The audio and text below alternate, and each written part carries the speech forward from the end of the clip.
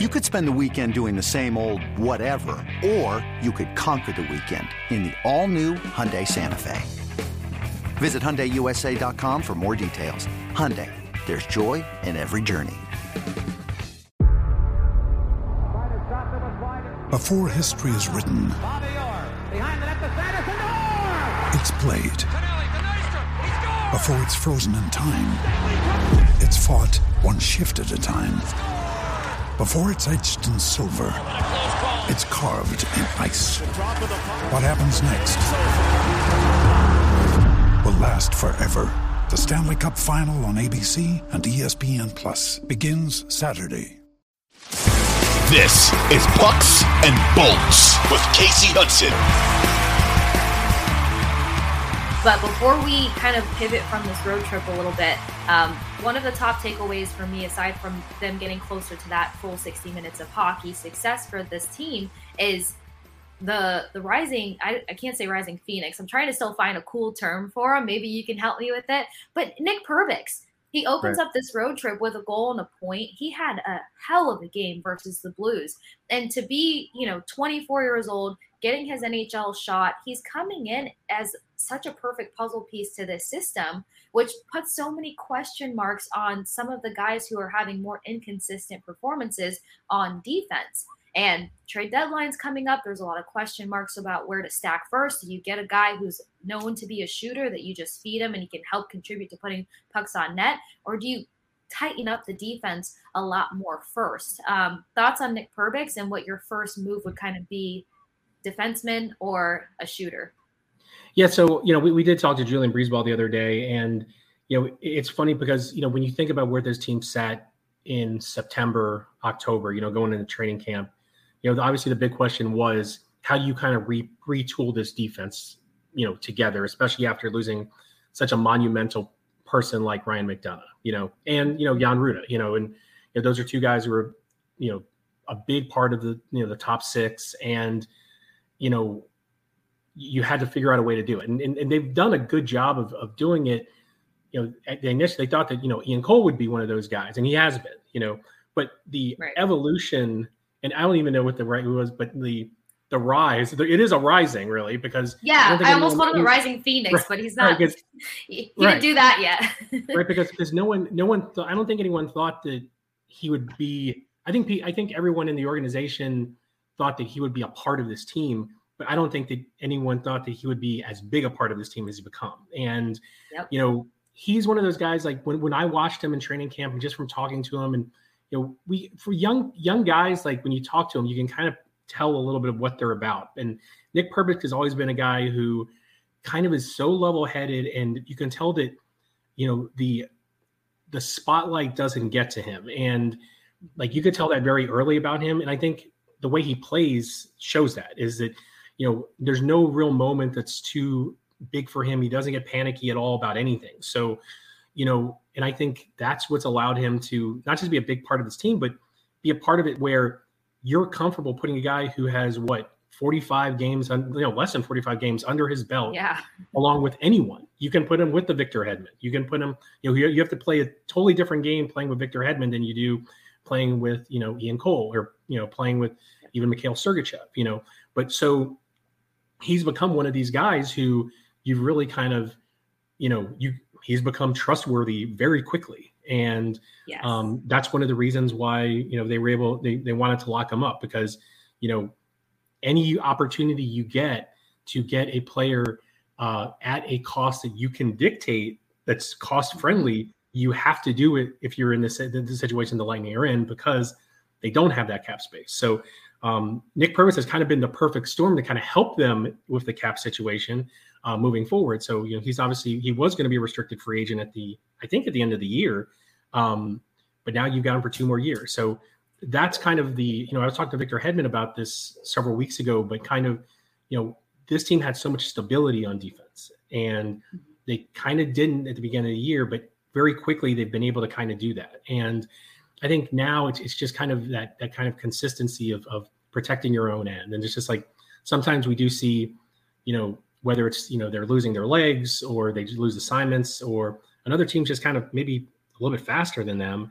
And, before they know it, they're watching the puck go in their net. But, I do think that when you're looking at what do they do over the next 6 weeks when you're approaching the trade deadline, there's so many obstacles that you have, and the major obstacle is like, how can you add, because you're so you're so hamstrung against the cap. So, and everything that they're going to have to do is going to have to be like a player in, player out kind of thing, more similar to like the Nick Paul trade, where they lost a player in Matthew Joseph, and I think traded a 4th round pick to get a guy like Nick Paul, who they thought would help them in the sense of, adding a little bit more physicality, playing heavy, in a kind of a bottom 6 forward kind of role than necessarily Matthew Joseph was going to do. And versus necessarily like a Brandon Hagel's trade where they unload and give, 2 draft picks and a couple NHL caliber players to Chicago. I mean, they're not going to be, I don't think they're going to be able to do that this year. I mean, like when you look at what I can't imagine who they would do that for. Right. With the roster they have now, it'd be terrifying. Right. And I know like there were a lot of fans last year, at the beginning of the year were like, oh, well, the Brandon Hagel trade, wasn't a great trade. And now you're probably looking at it being like, wow, like this guy has, almost 20 goals. Bagel train. Right. And, he's going to be with the team for another, 2 years, and he's an RFA after that. So you can keep him around. So he can be, that's one great thing about this pro scouting department and the analytics department, that they've worked together to try to kind of figure out. That's the thing that I mean, like, it's one thing to be hamstrung against the cap and being able to only do certain things, but also to recognize when you have that hindrance, but also to, be able to find guys who aren't just going to help you for this run, but help you down the road, and obviously, there's so much stuff that goes into it. I think a big part of it is the room, like you talk to Brandon Hagel and you talk to Nick Paul, and the first thing they talk about is how they were shocked at how welcoming everyone was. We're such a veteran room with a bunch of stars in it, and how they felt so welcome. Like whether that like their girlfriends and wives were getting calls, like welcoming them to town, and hey, what do you need? Like anything you need, let us know. So, that's a big reason why Nick Paul decided to stay. He was like, I want this to be home for my next 7 years. So, they're so good at all these things and they have to be because of the cap situation. But I do think that if they're going to do something, it's going to be a similar kind of trade to like a Nick Paul thing. And it's going to be kind of one of those guys who you want to kind of play a bottom 6 kind of role, and kind of be a guy who can, play a heavy style of play physical, but also is going to play a responsible level, get puck, the whole cliche, get pucks deep and stuff like that. That's going to help them kind of, because I do think that when you talk about defense, a big part of defense is not chasing the puck.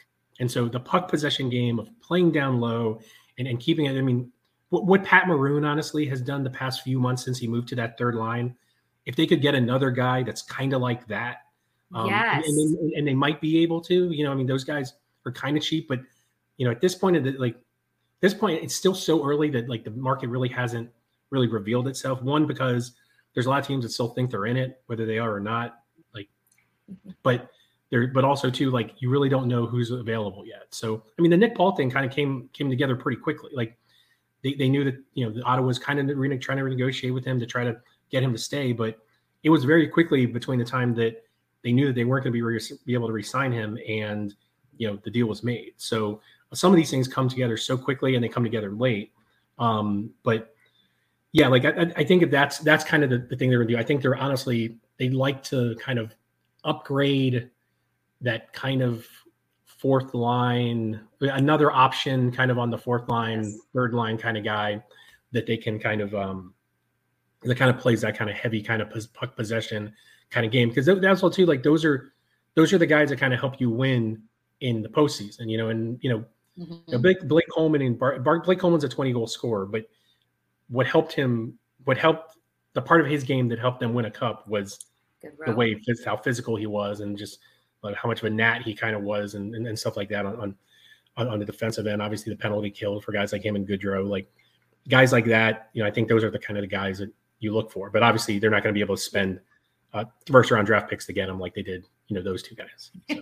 No, please save those. But I'm actually glad that you mentioned that comparison, because I often think about a guy like Barclay Goodrow and how he wasn't talked about enough. He may have not been putting a bunch of pucks on net, but in the same sense, he was doing enough of Another day is here, and you're ready for it. What to wear? Check. Breakfast, lunch, and dinner? Check. Planning for what's next and how to save for it? That's where Bank of America can help. For your financial to-dos, Bank of America has experts ready to help get you closer to your goals. Get started at one of our local financial centers or 24/7 in our mobile banking app. Find a location near you at bankofamerica.com/talktous. What would you like the power to do? Mobile banking requires downloading the app and is only available for select devices. Message and data rates may apply. Bank of America N.A., member FDIC.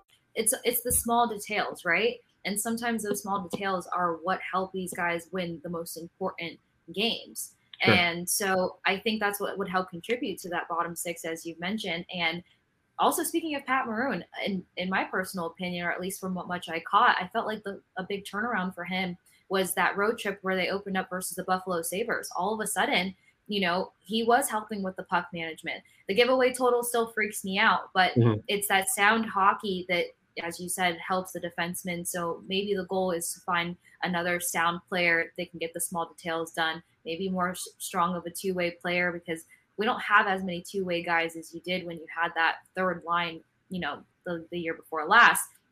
Yeah, I think just adding on to that, I think that they'd like to see more contributions in even strength from those fourth line guys. Yesterday we see Corey Perry get a couple goals on the power play, but they really haven't gotten that balance top to bottom. And I think in the postseason you're going to win because all Brady lines are involved. Nikita Kucherov and Steven Stamkos are scoring goals, but you're going to need those contributions even more from those bottom line guys, and you're going to need them in even strength. You know what I mean? Like I said, it's great that Corey Perry got a couple goals last night, and those were really cool because he's such a presence down there in front of the net, but they just need a little bit more. And they've tried to tinker with it, moving Maroon up, moving Mestikov down to give a little bit of speed there. And I just don't think that they've necessarily gotten enough from that group.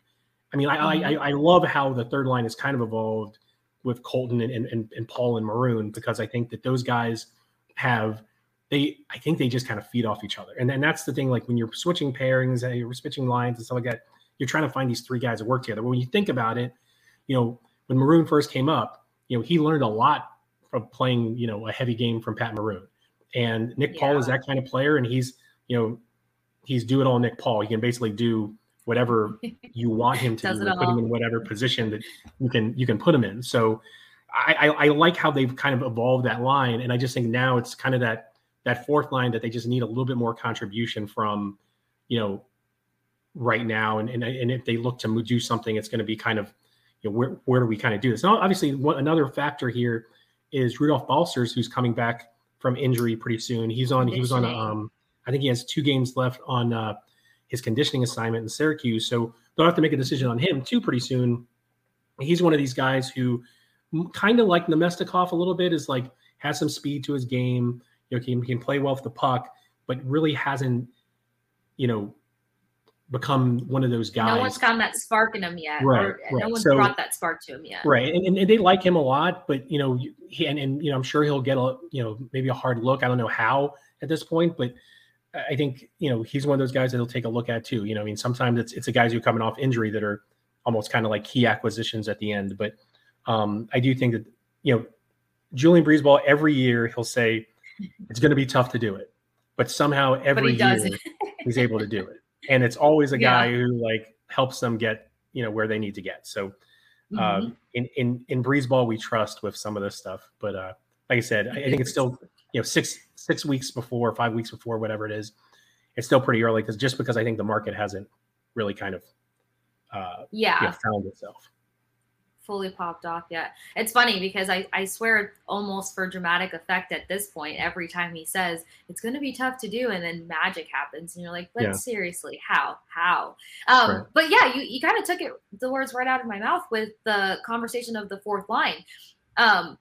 There's moments where they're silent for games at a time, and obviously Cooper throws them in the blender, tries to see who's going to help create that spark. It still doesn't really happen. And then you see, Corey Perry put up 2 goals last night. I think he does so well with when they need a guy to help step up and take away the goalie's eyes. He can be that person. That's where I kind of see Perry come to life the most. And last night was a perfect example of that. Great long shot from Ross Colton twice, and he was able to capitalize on it. You think a guy like Corey Perry, even though he has the veteran presence, you kind of know what his strengths are at this point. would he be somebody who's on the chopping block when it comes to the deadline, or do they feed off the veteran presence that helps get them across these finish lines? Because, the veteran group, the leadership, there's no big ego in that locker room of many hockey teams. I think that that's something that plays into the favor of the Lightning's success. Yeah, I think, it's a tough call because I think it's, Corey Perry is obviously a valuable player to them. One, because he does contribute on the power play. And again, his still at the age that he's at, which I think is like 37 or 38, like he still has the hands to be a net presence guy. And when he's in front there, he not only, creates that presence, but he agitates, like you could see, I think right before the second goal yesterday, like, I think so. I literally just looked at it, so I kind of have it fresh in my mind. But right when he came on, Stamkos had a one-timer from the left circle that Fleury kind of gets in the way of. But Corey Perry's right there with his stick blade right there, and almost like Fleury literally like takes his glove and like pushes like Corey Perry's helmet like by his helmet like down. So it's like what Corey Perry does in so many ways, kind of like what Pat Maroon does sometimes, and what I think Ross Colton is trying to do a little bit, adding to his game, is like there's so much of the mental part of it that you try to add, and sometimes it does backfire. But like Corey Perry is such a guy that his presence on the ice creates a different kind of mentality for an opponent. They're like, oh man, it's Corey Perry. I mean, it's guy. Like they know, like these guys know it's like playing against him for so many years too, and it's like, so he's one of those guys that has so much inherent value. Maybe even when he's not scoring or when he's not in front of the net, he just does so much different stuff. Now, sometimes that goes to a little bit, and I don't think Corey Perry's the most penalties guy on this team. I definitely don't think he is, but like, the one thing that these guys have struggled with and they've been able to overcome is the penalties. And they've been one of the most penalized teams in the league consistently over the past like 4 or 5 years. But they've been able to overcome it, one, because they get their own share of penalties, and two, because, they just have skill. And excuse me. And so, I think one of the bigger questions is how do you kind of overcome that? Because I do think that when you look at some of the goals that they've allowed shorthanded goals, and they've allowed some pretty big goals on the PK. And,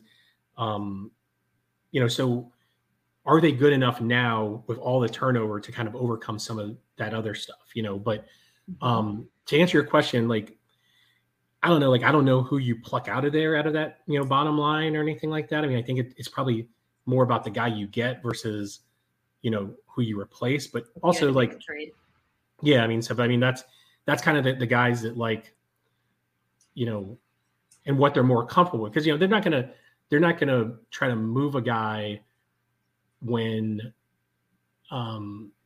if they don't think that's going to make them an all around better team, but also better at each position kind of, or, gotcha. This is what Corey adds with net presence, agitating, blah, blah, blah. So if we lose that, then what are we getting in return that's going to make us a better team? But yeah, so, but all this stuff is so calculated, but like the scouts and the analytics department that, work very, very closely together and give Julian all the information that he needs when he's making these decisions. But, I mean, also too, another thing to think about, and I don't know if this necessarily happens too much at the trade deadline, more like in the off season, but, just going back to the cap constraints that this team faces, and very little people think about the fact that they still have long-term injured reserve exemption on Brent Seabrook's contract, which allows them to go over the cap like $6.75 million. That's an asset, so maybe you're getting something like that for a player too, something like that, because that goes off the books next year. So as much as like right now, I think they've committed like $80 million of an $83.5 million cap to 14 players, only 14 players that are signed right now. So you're going to have to either make some drastic cuts or acquire some kind of long-term injured reserve cap space, to even get under. So, there's what Breezewell calls this cap gymnastics that they have to perform, but that's also something too that could be, at play. Like I said, I think that's teams mostly trade for that in the off season. I mean, that's what they did to get the Seabrook. I think it was the Tyler Johnson trade with Chicago. to get that dead contract money back. And obviously they had to move Tyler Johnson too, because, it's kind of in and out. It's like what I need to get rid of versus what you need to get rid of. So, but versus right now, which is more like, okay, what do we need to get us over the hump? What's going to make us a tougher, and this is what they always say when they talk about this, what's going to make us a tougher out in the playoffs? And again, just knowing how postseason hockey works, I just think that's one of those things that they, that's kind of the target that they need. Obviously, I think when you look at the defenseman personnel, like they're okay. It's just those guys probably need to tighten up, in some of those situations. You think that they're capable of elevating their game rather than having to bring somebody else in to do it. Yeah. I mean, let's face it. Like, Victor Hedman hasn't had the best season of his career. No. I feel like he hasn't been the same since the West Coast trip. Yeah. And the injury that he collected then. Right. Mikhail Sergachev, I love his game and everything he can do, but there's sometimes when he just gets caught in his own end or makes a bad turnover that leads to an odd man rush. Giveaways. And if those guys can just kind of like tighten up, kind of their games a little bit, you've got some very responsible defensemen in that top seven. I mean, like even Hayden Fleury's not a bad defenseman. Like every time he's been put in there, I think he's done pretty well. So you have depth, you have the guys. I just think that they just need to tighten up, and sometimes that comes. Sometimes that comes like the whole process of a season, and this is so different than other sports. I feel like is that like the regular season really is a dress rehearsal for the postseason, and they care less. They want to make the playoffs, and outside of that, they care less about how many points they have at the end of the year versus how well they're playing, come mid-April, when the postseason starts. So, and we've seen that in years past with even like, what they've overcome and then gotten in the postseason, whether it's, you get all of a sudden, boom, here's Nikita Kucherov after being away for a year, or what they had to overcome with missing Steven Stamkos the year before that, so there's a lot there at play, and it all kind of comes to this grand finish line, once the postseason starts. So there's nothing really to worry about. Like I said, like the goals that they've allowed are a little concerning, but because I think before last night, it was 3 goals a game, which is the most that they've allowed through 45 games in the John Cooper era. So, but again, that's 45 games into the season, you would think that they'll break that number down, and they have in the past, even, by the end of the season. Yeah. And Cooper does say 3 goals is way too many. That's where he gets a little fired up. Exactly. And we love to see that makes him mad. Too. Yeah, exactly. He does it still in such a calm, collected way. He's the terrifying parent that has the tone. You never want to hear the tone. That's my mother, by the way. But yes, I actually love that you brought that perspective into it and had the angle of, these defensemen are good enough. It's time for that next gear, because the conversations are, we need a defenseman. We need somebody to help bail us out of the inconsistency. And it's like, yeah, but the consistency is still top-notch hockey, top in the league. This team is still being talked about amongst, top 7, top 8 teams.